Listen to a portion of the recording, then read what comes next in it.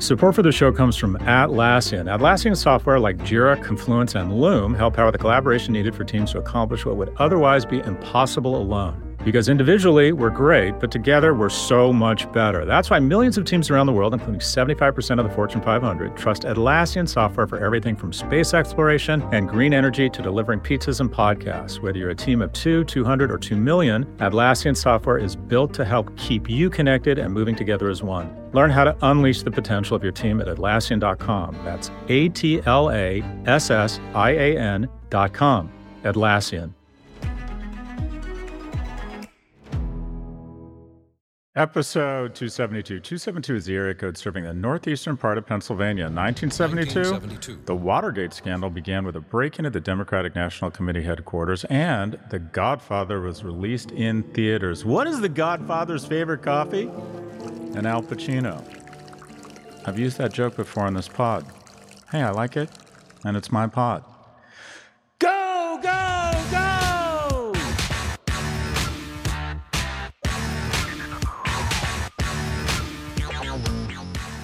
Welcome to the 272nd episode of the Prop G Pod. In today's episode, we speak with Chip Conley, the founder and CEO of Modern Elder Academy, which is dedicated to reframing the concept of aging. He's also known as a disruptor in the hospitality industry, having served as the founder of Joie de Vivre Hospitality. I'm so French, and as Airbnb's head of global hospitality and strategy. We discussed with Chip solutions to the ageist workforce, thinking of a midlife crisis as a chrysalis, and the importance of a growth mindset. I'm a chrysalis that's growing. Yeah, I'm growing shit all over my body. I'm about to go to the dermatologist tomorrow and get all this shit frozen off. I leave the dermatologist a good 2 or 3 pounds lighter. It's like he needed to go to med school for a million years to look at stuff through some weird thing and I go, well, you got to take that off. And then the next one's, well, we should probably take that off. Anyways, what's happening? The situation in the Middle East continues to tragically unfold. That was a good segue to the Middle East. And we hope you've listened to our interview with Fareed Zakaria. If you like that episode, our co-host on Pivot, Kara Swisher, is interviewing Christiana Amanpour this week on her podcast On with Kara Swisher. Kara has another podcast. I need to talk to her about that. Anyways, it's out Thursday. And on Pivot this past week, Kara and I had a great conversation with Esther Perel about how to balance the need to stay informed without doom scrolling. We also discussed digital loneliness and the importance of physical connection. Go check that out on the Pivot feed. Not that I'm comparing notes or competitive, but our interview with Fareed Zakaria is bumping up against 1 million views on YouTube. Think about that. 1 million views on YouTube, 200,000 downloads on the podcast. Fareed gets an audience of 950,000 on his weekend show, Fareed Zakaria GPS, which is outstanding, by the way. So here we are. Bigger than CNN. We're CNN plus. We're CNN fucking squared or cubed or whatever it is. That's right. CNN Plus can unplug me, but they can't unplug the power of the dog. The dog will not be fixed. He's got big swinging testicles. On YouTube. Okay, on to other news.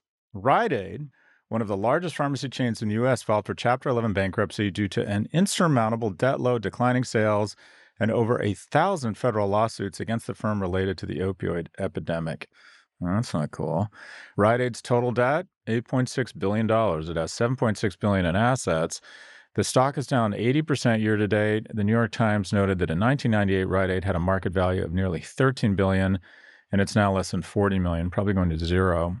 Though it's one of the biggest pharmacy chains in the U.S., its footprint pales in comparison to its competitors, Walgreens and CVS. So it always sucks to be number 3. It's not even very nice to be number 2, but number 3 is a terrible position. Walgreens attempted to buy Rite Aid outright in 2015, but was shut down by antitrust regulators. Instead, it purchased about half of its stores. Rite Aid suffered another failed merger with Albertsons in 2018. Meanwhile, Walgreens and CVS have been making major moves to expand their businesses into more primary care services, and we need a bigger boat if we want to discuss all the competition that all of these firms face from big tech. So this is probably going to be a really good example of a bankruptcy that will work out, and that is the equity holders are going to be wiped out here. But I wouldn't be surprised if whoever comes in and buys the debt and takes this thing through reorg, through bankruptcy, ends up making some money. Why is that? Bankruptcy is absolutely a feature and a key attribute of American business Because sometimes you have a decent business and a really bad capital structure. What do I mean by that? This thing has too much debt and can't support its business right now because of these debt payments. Now, does that mean if they did away with the debt, they'd be fine? No, they also need to close stores, and bankruptcy will enable them to do both things. The debt holders will come in, the equity will be wiped out, they'll take control of the company, and then they'll renegotiate with the banks to reduce that debt to hopefully what's a manageable level. And then they'll be able to go through the real kind of fun jujitsu under the auspices of the umbrella of bankruptcy is they can go cherry pick their leases. What do I mean by that? They can go through and close the stores they want. I mean, the toughest thing about retail is the following. When Restoration Hardware went public in the 90s, I think it was, the first thing they did was take the proceeds from their IPO and go enter into a bunch of non-economically viable leases. And the really thing that sucks about retail is when you enter into a non-economically viable lease, it's a 10-year weeping wound because for a long time, landlords in Tier 1 malls or Tier A malls held the leverage and the power. And so you'd have to sign up for a 10-year lease. And if the thing wasn't working, you had a 10-year liability. And most businesses, okay, if this business isn't working, you can shut it down. Not with retail and leases. And what you can do under the umbrella of bankruptcy is you can go in and you can kind of pick the leases you want to hold on to or renegotiate them or just say, sorry, boss, we're bankrupt. So, we're done. We get to get out of these leases. So retail is sort of tailor-made for bankruptcy. Now, what's going to happen with the lawsuits here? I don't know. I don't know if lawsuits I think even lawsuits get discharged in bankruptcy. I'm pretty sure that the Sackler organization or Purdue basically declared bankruptcy, saying we can never pay off what the decisions will be. So we'll essentially take all of our assets, pledge it towards the creditor. What's an example of bankruptcy where you can make money? I am buying claims from people who have claims against a bankrupt FTX and Celsius. Now, what am I thinking, and why do I think I'm going to make money? FTX ended up with less assets than their liabilities because they were taking money from their depositors and using it to pay the losses from their hedge fund, Alameda. And when the jig was up and the Fed started moving in, they declared bankruptcy because they had less assets than the money they owed to their depositors. Those people become claimants. If you had $1 million in an FTX account and you can't get it out because it's shut down by the feds, then you have a claim against FTX for $1 million. Will you get that $1 million back? Maybe, maybe not. What you will likely get, though, is a portion of that $1 million back. Because what happens is a court-appointed administrator comes in, finds where all the dead bodies are buried. And when I say dead bodies, I mean what assets the company has, whether it's real estate, condos they bought, or mansions they bought in the Bahamas, or Bitcoin that they have, or Ethereum that they own, or cash that they own, or jets that they own. And then the administrator will sell off these assets and then distribute them out pari passu or proportionally based on your claims. So if there's 10 billions in claims against a bankrupt FTX, and they're able to find $4, $5, $6 billion worth of assets and then sell them, they pay the lawyers $1 billion, they end up with $5 billion, everyone gets 50 cents on the dollar. I have been buying these claims at about 25 cents on the dollar. What's the lesson here? You want to run into the fire. You want to ignore your emotions. FTX and Celsius, oh my God, those things stink. Stay away from them. Well, there's opportunity. And there's going to be opportunity for somebody here at Rite Aid to come in, take control of the debt, take control of the company, and figure out if there's a company that's leaner and meaner with less debt, much more productive lease portfolio, and see if they can make a run of it. But in some core to the American experience, core to what makes America great, we believe in second chances. My life is a function of second chances. I got rejected from UCLA. I applied when they had a 76% admissions rate. I was one of the 24% that didn't get in, but they had an appeal process. I don't know if they still have it. And the truth had a nice ring to it. I said, I live at home with my mom, who is a secretary. I'm installing shelving. If you don't let me in, I'm not going to get to be a pediatrician, which I thought I wanted to be at the age of 18. Go figure that. I pretty much don't like kids. I don't know what I was thinking. Like my own, but that's because they smell, feel, and look like me and are very abusive to me. And I seem to like that. But anyways, they gave me a second shot. They gave me a second chance. We give companies a second. I've had companies go out of business. I've had professional train wrecks. But as long as you're a good person and you work hard and you treat your investors well and you're honest with them, generally speaking, the private markets oftentimes will still continue to invest in you. They've continued to invest in me. And then when you have your win, you get your win. You get more kind of attempts or more swings at the plate here than I think any other culture. And I think that's important because in Europe, there's a bit of a gestalt where if you screw up, you're an entrepreneur and you borrow money and you lose it, you're kind of done. You're like out of the league forever, if you will. And that doesn't make sense because human capital evolves and gets better and can learn from failure. And you want to apply human capital to its best use and not put a scarlet letter on its chest. So we are the land of second chances, and it's an incredibly powerful thing for us economically, spiritually, psychologically. And the one thing I can tell you about any uber successful person you're going to meet, the only thing I know about them, the only thing I know about their past is that it involved a certain amount of failure. And the wonderful thing about America is we don't embrace failure. That's bullshit. But we tolerate it. We are the land of second chances. Okay, what else is happening? I've been thinking a lot about TikTok, specifically how it continues to be a news platform and an entertainment disruptor. Disruptor, I love that word. I love that word. That never gets used, that term disruption. Misinformation surrounding the Hamas attack has been rampant, and TikTok has already removed more than 500,000 videos and shut down 8,000 live stream videos related to the impacted region, in quotes.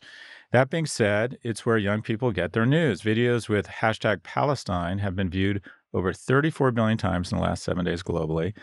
Hashtag Israel has been viewed 31 billion times. About a quarter of U.S. adults under 30 now regularly get their news on TikTok. I think any time there's sort of a huge global crisis where everyone immediately hits the news or is really hungry for news, it usually reshuffles the deck of news. I think about the ascent of CNN was in the first Iraq war when Dick Cheney said, they asked him a bunch of questions. He said, I don't know, I'm learning about it like you on CNN. I think CNBC kind of got its, really got its mojo going maybe in the great financial recession in 2008. I think this is going to be kind of the crisis that only further cements or further straps the afterburners or the jetpack on the back of TikTok. And what everyone is obsessed with, the writer's strike or X, and what has become a fog of misinformation and the smoke machine that is Twitter. Fuck it, I'm not calling X, it's called Twitter. What they're missing is, while we're all focused on these anthills over here, we're missing the elephant walking through the camp, and that is TikTok. The number of people who regularly get news from TikTok, 18 to 29, it's gone from 9%, get that, 9% in 2020 to 26% in 2022.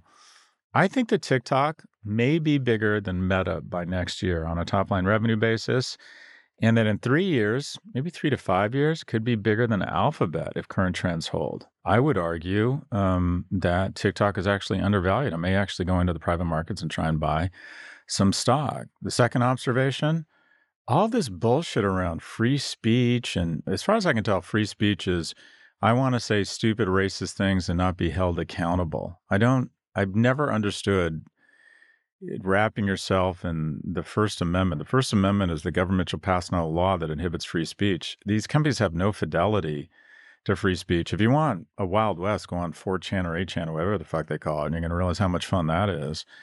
And here's the bottom line. If you're a private company that's interested in profits, which most private companies are, there is a direct correlation between how highly moderated the platform is and how profitable and how fast its growth is. What is the most moderated platform right now? TikTok. As a matter of fact, it might be actually exceptionally or too moderated by the CCP, but that's another talk show. But I was on a call with a senior executive at Snap, and I think their opportunity is to become much more moderated because it's about kids. It is kind of the platform for young adults and kids. And I think people want moderation. So there's all this crap and smokescreen and just people want to say really stupid, vile things under the auspices of free speech and have fake accounts. And I mean, none of it just makes any sense. Anyways, look for TikTok. Look for this to be, when the forensics are done on the crisis in the Middle East, that TikTok in terms of media is the big winner here. And also, moderation is a feature, not a bug, when it comes to making money. TikTok, tick to the talk. Oh my gosh, TikTok, the platform that has implanted a neural jack into our entire youth. What could go wrong? We'll be right back for our conversation with Chip Conley.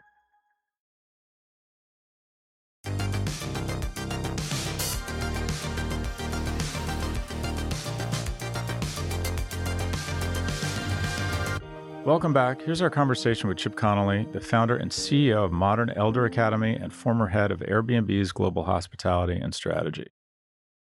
Chip, where does this podcast find you? I am in San Francisco. You co-founded the Modern Elder Academy as a way to frame the concept of aging in the workplace. Can you walk us through what led you to create this community and what the business model is? Yeah, so I started at age 26 a boutique hotel company called Joie de Vivre. Became the second largest boutique hotel company in the U.S. 52 boutique hotels around California. Yeah, know them Sold and it. love them, by the way. I think you Thank do a you, great job. thank you, Scott. Yeah, I love. Listen, I love the boutique hotel business. I was one of the first boutique hoteliers in the U.S. and I loved it till I hated it. Around 50, I had a bit of a midlife crisis. We can come back to that, but it was a sort of a seed that was planted in my own life to say, man, midlife has no roadmap, and and it's like the Rodney Dangerfield of life stages that don't get no respect. And then I got to the other side of that, sold the company. Joie de Vivre is now called JDV. It's a Hyatt brand, and I was asked by the three young founders of Airbnb to be their modern elder. They didn't call me that at first, but at age 52, joining them, and the average age in the company was 26, within about 2 months, I'd earned that title, and I was like, "What the hell? That's like sounds like AARP's magazine." But then they said, "Listen, Chip, a modern elder is someone who's as curious as they are wise." Because I was 52, I was the head of all of the hosts globally. I was the head of strategy for the company, business development, leadership development, and I was really the in-house mentor to Brian. And the truth is we mentored each other. We'll come back to that, but I was doing all these things, but I had never worked in a tech company before, Scott.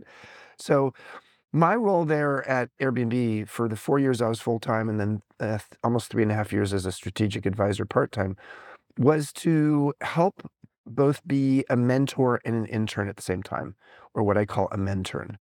Let's talk a little bit about midlife. What age range are we working with here? It's interesting. Midlife used to be 40 to 60, then 45 to 65. And many sociologists now consider it 35 to 75. It's a fucking marathon. And the reason for that is that there's a lot of people who are feeling obsolescent in their careers in their mid-30s.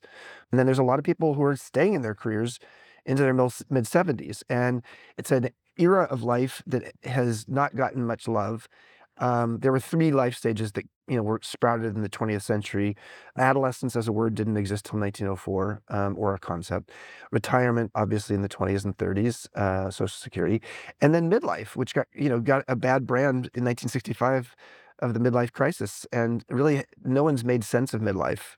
As sort of from a like, what's the purpose of midlife? Why does it exist, and what is it intended to do in one's personal development?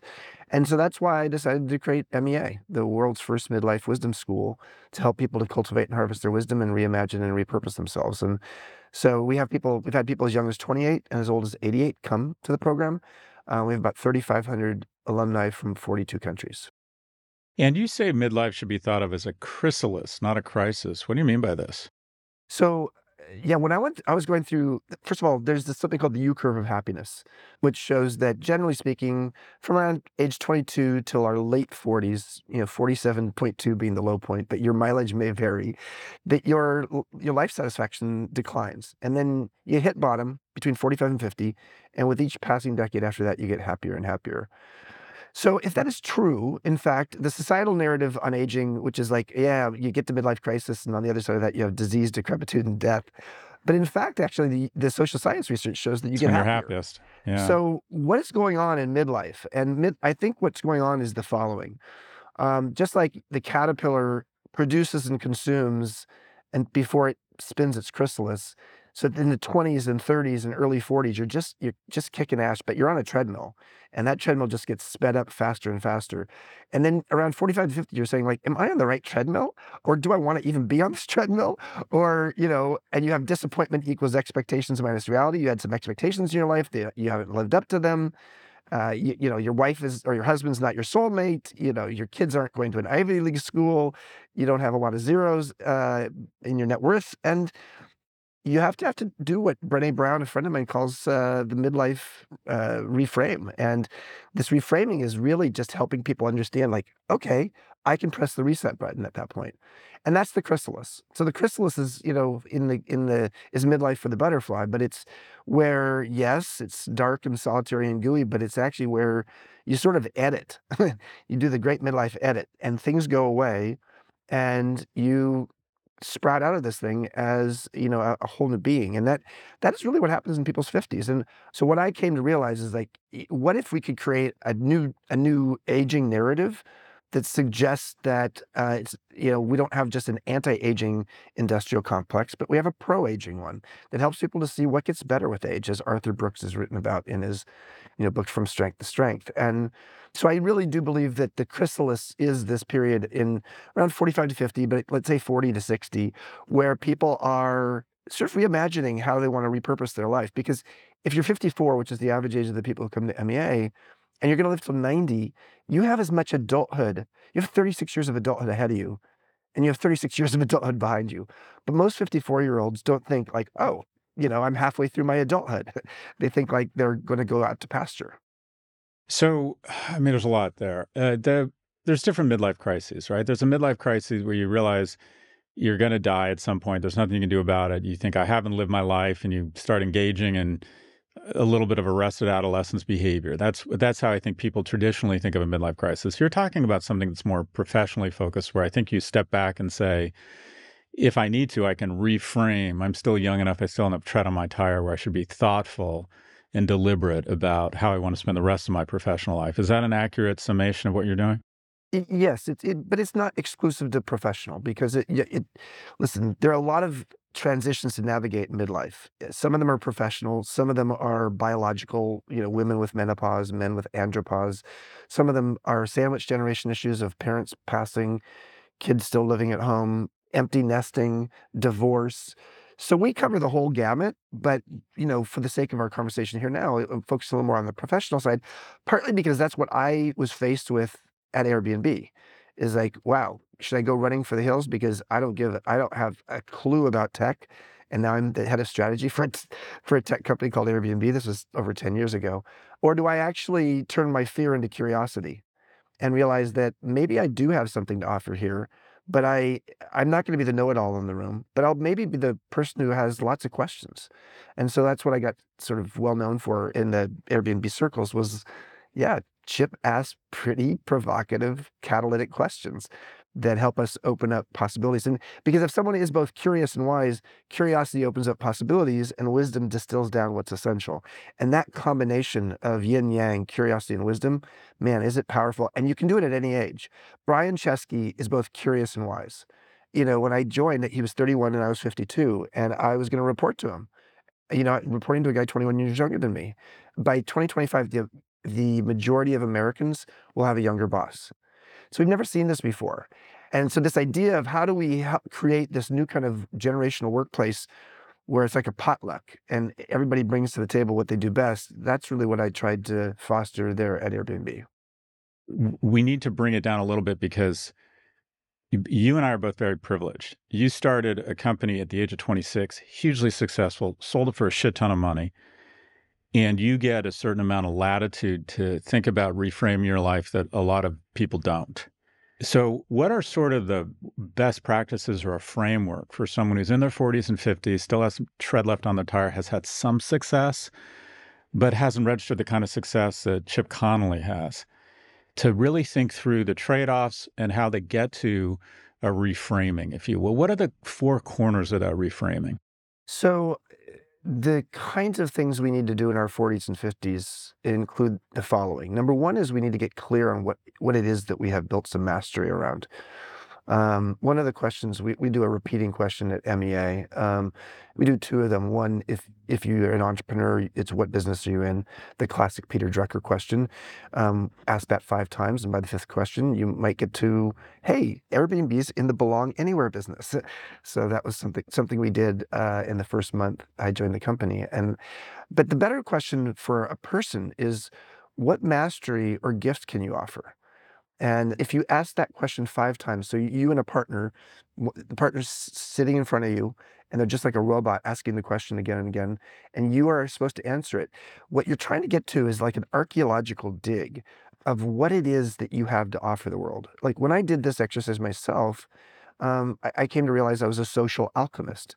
Now, I would never put that on my LinkedIn profile, but I should now. Yeah, I should actually, now that I think about it, because actually that is what I do. That is the distillation of what I've learned in my life. And so helping people to get really clear on what's their differentiator, just like you espouse with companies and their marketing and their value proposition.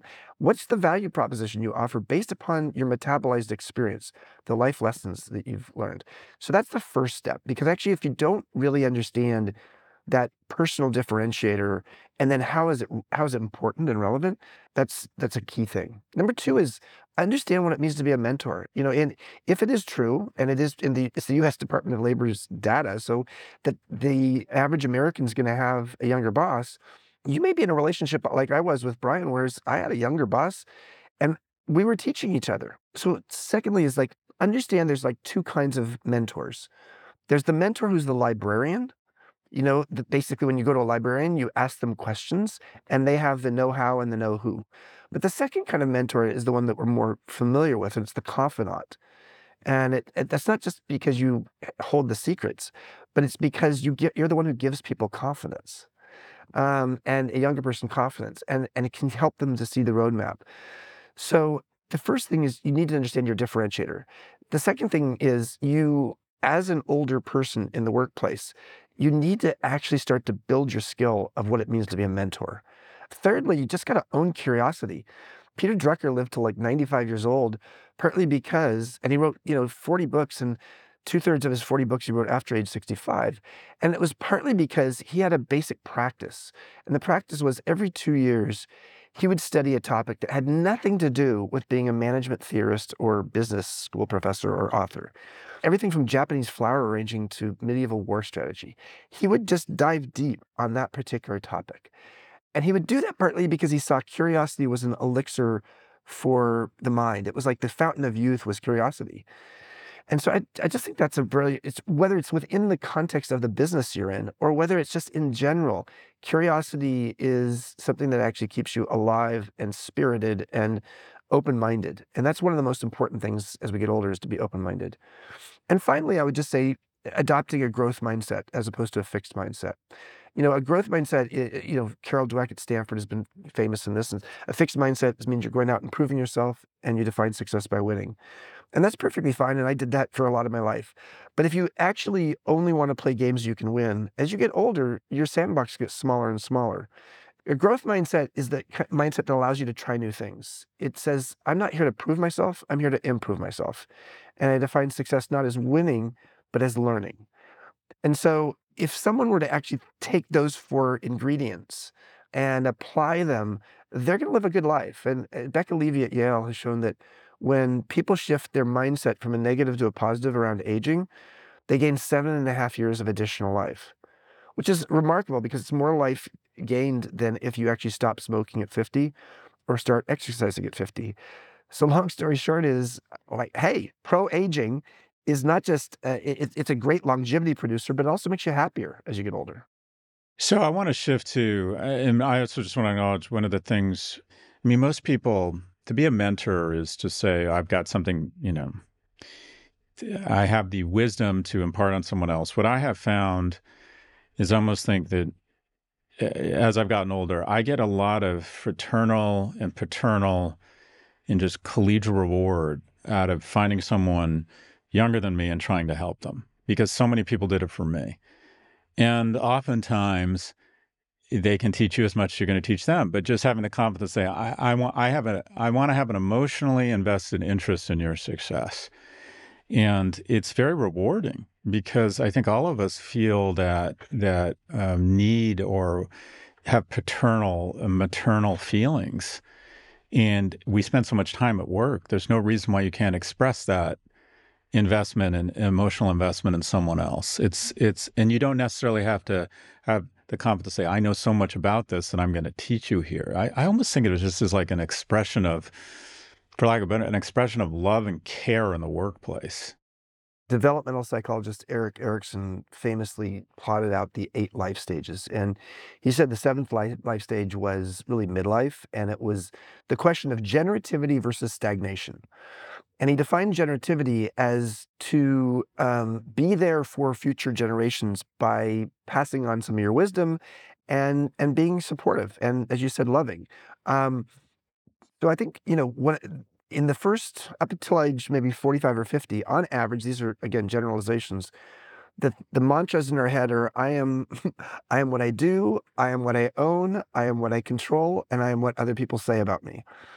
And then after age 50, this Erik Erikson's alternative I am statement really becomes more preeminent, is I am what survives me. And it's not because you're gonna die at 55 or at 60, although you might, Steve Jobs did. Um, but it may be because you are actually recognizing that you wanna be a good ancestor. You wanna actually have something live beyond you and not in it, and that doesn't have to be your name on a building or a book that you've written. It literally could be the fact that at your funeral, someone who was a mentee of yours, but you didn't even call them a mentee, came up and, we gave one of the eulogies, because you had had such an impact on them. So that's part of what we teach at MEA is how do you help people to recognize the invisible productivity we can have in the workplace by helping people to understand themselves. There's something, Scott, I started doing something when I was 28 because I was just an idiot CEO of one hotel at the time. And I didn't know what the hell I was doing. The Loma Prieta earthquake came along and gosh, Yeah, I the Bay remember Bridge that. Wow, collapsed and takes me like, back. Yeah. oh my God, what if you have a hotel in San Francisco during that time? Like nobody wants to come stay in San Francisco for 6 months because there are going to be tremors afterwards. So long story short, I was clueless and I came home one day, limped home from my work, and I was like, oh man, I'm lost. I have no idea what I'm going to do. And I took off the bookshelf a journal that I'd never written in, and I wrote on the cover of it. This is a true story. I love this story because now having a wisdom school, it's sort of weird that I was doing this 34 years ago. But at age 28, I wrote on the cover of this book, my wisdom book.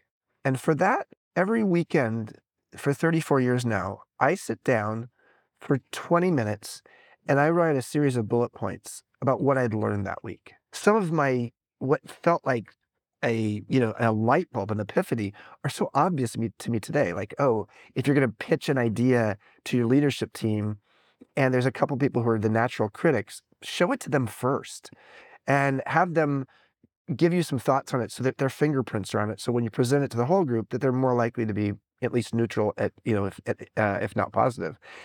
Now that's such an obvious thing to me now at age 62, but was not obvious back then at all. If you actually do this exercise, you start to accelerate your wisdom because all you're doing is you're turning your painful life lessons into the raw material of your future wisdom. And then doing that with a team. So I did this at Airbnb and I did it at Joie de Vivre and I do it at MEA now. With my team is once a quarter, we sit down and we say, what was your biggest lesson of the quarter? And each person gets to offer their lesson of the quarter. And then we actually talk as a team as like, what was our biggest team lesson in the quarter? And what that does is it helps us to get wiser and also more honest with each other about what we're learning because wisdom is not taught, it's shared. And so long story short is, I actually believe, Peter Drucker, again, was the person who coined the term knowledge worker back in 1959. And nobody knew what the hell he was talking about because, like, most people hadn't had any exposure to computers. But by the 1980s, knowledge management was a practice and a discipline.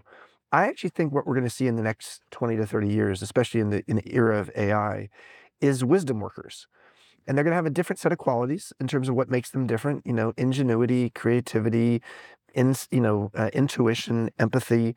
And they're going to be embedded in organizations. And wisdom management and wisdom practices are going to be something that people look at. And the wisdom practice I just described of like a quarterly review of the key lessons each player has had, and then what's the team lesson, is, I think, part of the future for us. Because, in an era of AI hysteria, the calming and inspiring human wisdom that we have within us, I think is going to be a great balance for it. We'll be right back. So let's shift to the stuff. I think that's more interesting, quite frankly, and you must address this in your efforts. Do you have kids? I do. I've got an 11-year-old and an 8-year-old.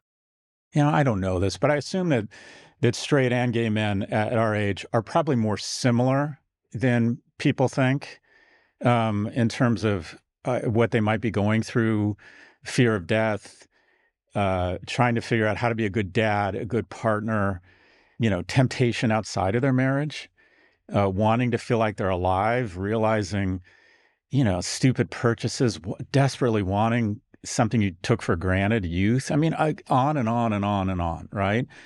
I say this after like my hour-long appointment with my cosmetic dermatologist where I no longer have any expression in my forehead. Um, I have done what none of that. So you've done none of that? Well, yet. you're Dot, well dot, ahead of dot, me. yet. Well, you're well ahead. Trust me, it's coming. Um, so I'm crying right now. You just can't tell. But look, I would just love you in as raw a way as possible. You've observed a lot of people.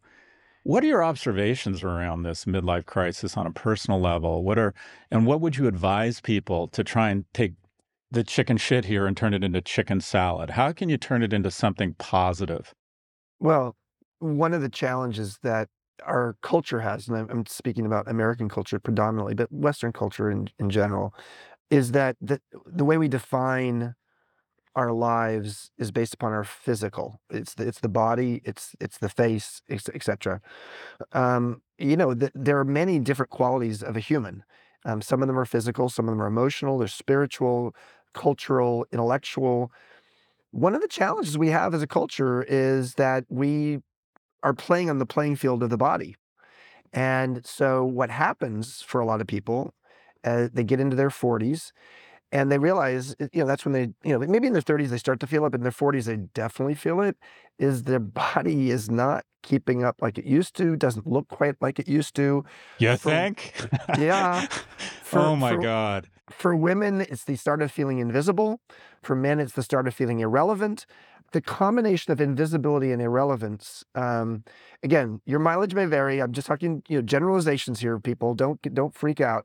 The fact is, those kinds of qualities are often, for women, it's physical, no doubt about it. And sometimes what women dive into in their 40s is like the shopping for, the cosmetic dermatologist and all the things you're going to do to try to keep yourself young, the kind of clothes that are going to keep you young, the kind of attitude, etc. And the problem with that is it over time is a losing game. And if you're going to invest that much, how expensive is your damn six pack? And I'm not talking about Budweiser here. I'm talking about how much time and energy you spent on keeping that six pack. If it costs you that much time, it means that you're not spending time on those other qualities of human culture, which is again, emotional, spiritual, cultural, intellectual, sociological, relational. Bob Waldinger's book, The Good Life, based upon the 85-year Harvard study of adult development, showed very conclusively that the people in their 80s who were the happiest and the healthiest were those who had the best social relations at age 50. Your crystallized intelligence gets better with age. Your emotional intelligence gets better with age. Your emotional moderation gets better with age. Your wisdom gets better with age. Psychological safety on teams is improved by having people on teams who are older. Long story short is there's a lot there, but we put all this attention on the anti-aging world, and we wonder why the culture is ageist. Partly because it's a $750 billion a year anti-aging industrial complex. In the tech community, I think it's like if you're over the age of 40 and not worth 10 million bucks, like something went wrong and you don't have a lot of value to add here. A couple thoughts here. First of all, David Ocker, who from Profit, who you know obviously very, very well, is one of those people I look to, and I say like, man, I want to be like that when I grow up. And I just think the idea that I want to grow up, I want to be like that person when I grow up, is I think I'm hoping that in the next 10 to 20 years we're going to start seeing more of that. People have been saying that, and the women have been saying that about Jane Fonda recently, and she's had her full range of things she's done in her life, including aerobics. But the bottom line is, you start to admire someone when you see how they own their age. And so for an engineer at age 50 to walk into a room.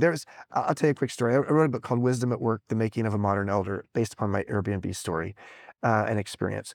And there was a guy, and he will go in the book. I wrote about him as Q. His name was John Q. Smith. That is his real name, but I called him Q because initially he didn't want to be seen talking to me in the company because nobody knew his age. He looked younger than he actually was. And one of the challenges was he was 25 years older than the average engineer there. And so we spent some time talking, and what we came to was this conclusion that, like, dude, you have the ability to be the Yoda of the engineering team because you have individual contributors. You have these ICs who are spectacular at coding and they're brilliant, but they've had no experience managing people and leading people. They need to microwave their emotional intelligence. That's your role. And if more and more companies, we're working right now, MEA is working with a company called Panzura, a cloud computing company that has the full diversity of age ranges of their engineers. And they're trying to look at how do you create this more like this intergenerational collaboration amongst engineers of all ages. And it's really quite beautiful in terms of they're being very conscious about it because they actually believe that there's this mentoring opportunity where they can learn, the younger and the older can learn from each other. That's the future. So I just want to pause. We both mentioned a guy named David Ocker. David was a professor at Berkeley. He was actually the inspiration for Profit. I took his course in my second year and thought, this is what I want to do with my life. And David is, as Chip was saying, kind of a great role model for men and just young adults. Has been married for 55 years, has, I think, is it 4 daughters or 3 daughters? I can't remember now, who adore him. Yeah. The best in the world at what he does. Literally the father of modern branding. And something that plays sports every day, handsome guy, fit. And I remember I had this moment a few years ago where I was thinking, what are my goals and aspirations from this point forward? And I think it's good to check in. And I do this with my partner. I say, like, our time here is finite. All bounds aside, all responsibilities aside, money aside, what would unlock real happiness and reward for you? Like, what could we do?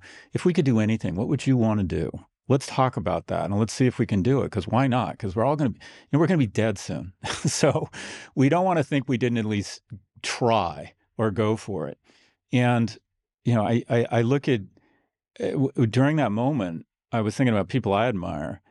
And I was thinking about David and the way he would acquit himself and handle himself, just measured, tempered, generous, never an unkind word. And I remember thinking, Jesus Christ, when I met him, he was younger than me, and I'm not like that. And it was like this moment of realization where I put the mirror up and like, here's a guy I admire and I thought I'd be like, and I don't demonstrate nearly the grace that he did at my age. Anyways, just a shout out to Professor Ocker. As we wrap up here, Chip, what advice would you have for your 25-year-old self? What could you say to a young man or a young woman? You've obviously been very successful. You've seen success, looking up, trying to build a company, looking down as a mentor at Airbnb, like kind of the best practices. And I realize it's reductive and hard, and there's a lot of nuance here, professionally and personally, for a young person who looks at you and thinks, yeah, that seems like a pretty good life. What were the best practices there? I'd say 2 or 3 things. Number one is that don't take it so damn personally. I mean, does not revolve around you, and people do not notice your failures as much as you do. So start with that. And as an entrepreneur or in any kind of role, you're going to be on an emotional roller coaster. That's what humanity is about. So learning that you're going to get to the other side is important. I think a question we should ask at any age, but it's, I think, particularly important as we get older, but relevant at age 25 too, is 10 years from now, what will you regret if you don't learn it or do it now? Anticipated regret is a form of wisdom. That question is an important one because regret is a painful emotion, but the regret of what you didn't do is twice as painful as the regret of what you did and wish you hadn't done. Yeah, I'd say finally, make sure that the people you hang out with are really a diverse collection of folks, of people who are diverse politically, diverse socially, diverse financially, and professionally, because of a couple reasons. Number one, it's going to make you a more interesting person. Chip Conley is the founder and CEO of Modern Elder Academy, the first ever midlife wisdom school that is dedicated to reframing the concept of aging. He's also known as a disruptor in the hospitality industry, having served as the founder of Joie de Vivre Hospitality, the second largest operator of boutique hotels in the world, and then as Airbnb's head of global hospitality and strategy. He joins us from his home in the always beautiful, don't bet against it city of San Francisco. Chip, thanks very much for your time. Thank you, Scott.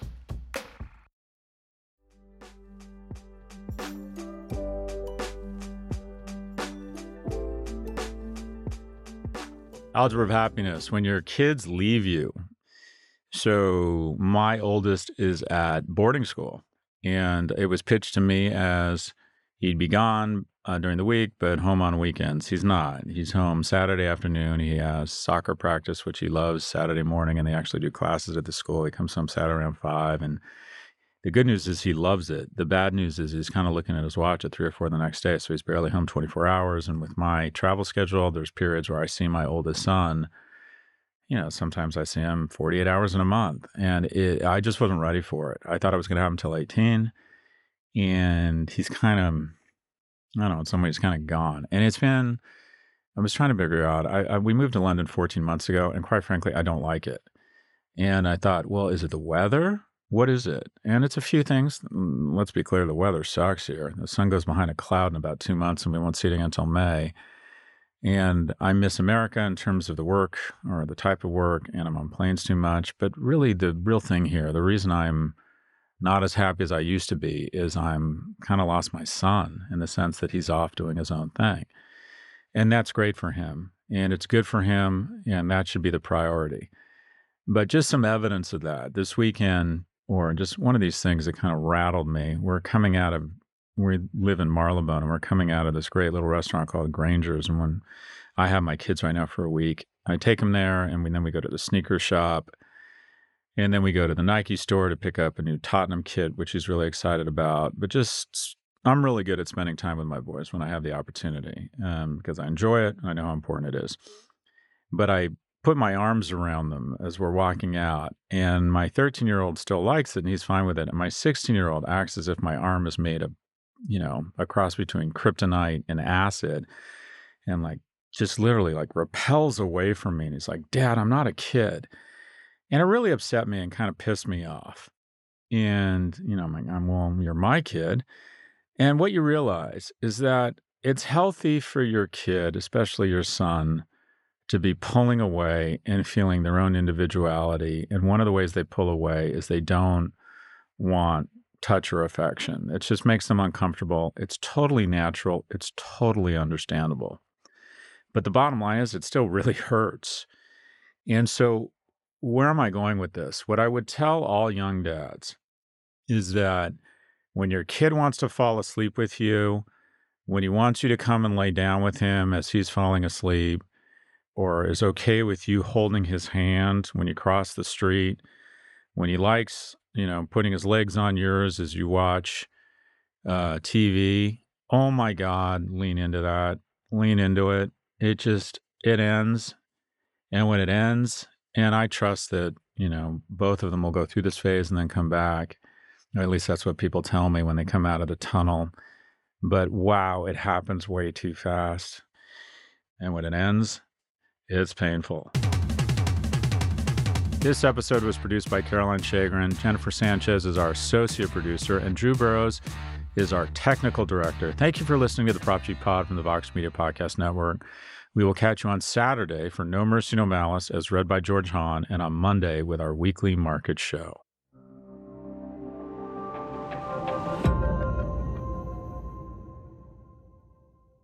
That's it all. We did it all. We did it all.